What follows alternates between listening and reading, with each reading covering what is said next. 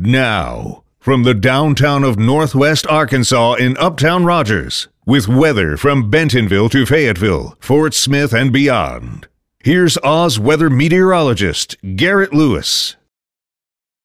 Hey everyone, I'm Garrett Lewis. After that wet weekend, looks like we're finally settled into a drier pattern. So here's what's happening for this upcoming week. We will have more sunshine than the last weekend, but rain chances are not going to go away completely. Not like last week. Man, wasn't last week awesome? All right, so here's the deal. Heading into Monday, we're looking at clearing skies. It's cool. Temperatures will be in the mid 50s. Tuesday is awesome, sunny, near 60. Wednesday, here come the clouds again. We're still near 60 though. There's this quick system that moves through on Thursday. I think you'll see some spotty rain on Thursday. It's also going to be super windy.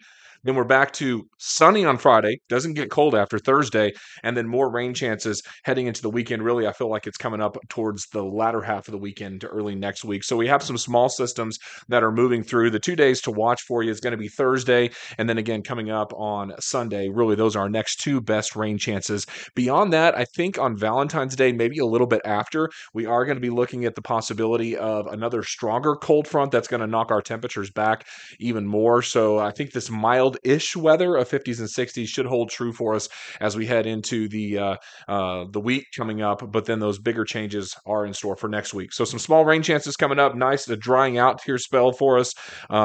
Rain-wise, so 24-hour rain totals in Fayetteville were 0.76, 0.78 out towards Springdale, Bentonville. We picked up about 0.57, 0.81 just north of town, a little bit of a heavier shower. Not quite as much in Fort Smith, 0.56, and heading over towards Alma and Ozark around 0.67. So everyone picked up some rainfall, most of us less than an inch, and you guys know that. It was really nasty out there this weekend. It was that steady, persistent, drizzly rainfall. There's your 2-minute weather forecast. Have a great Monday.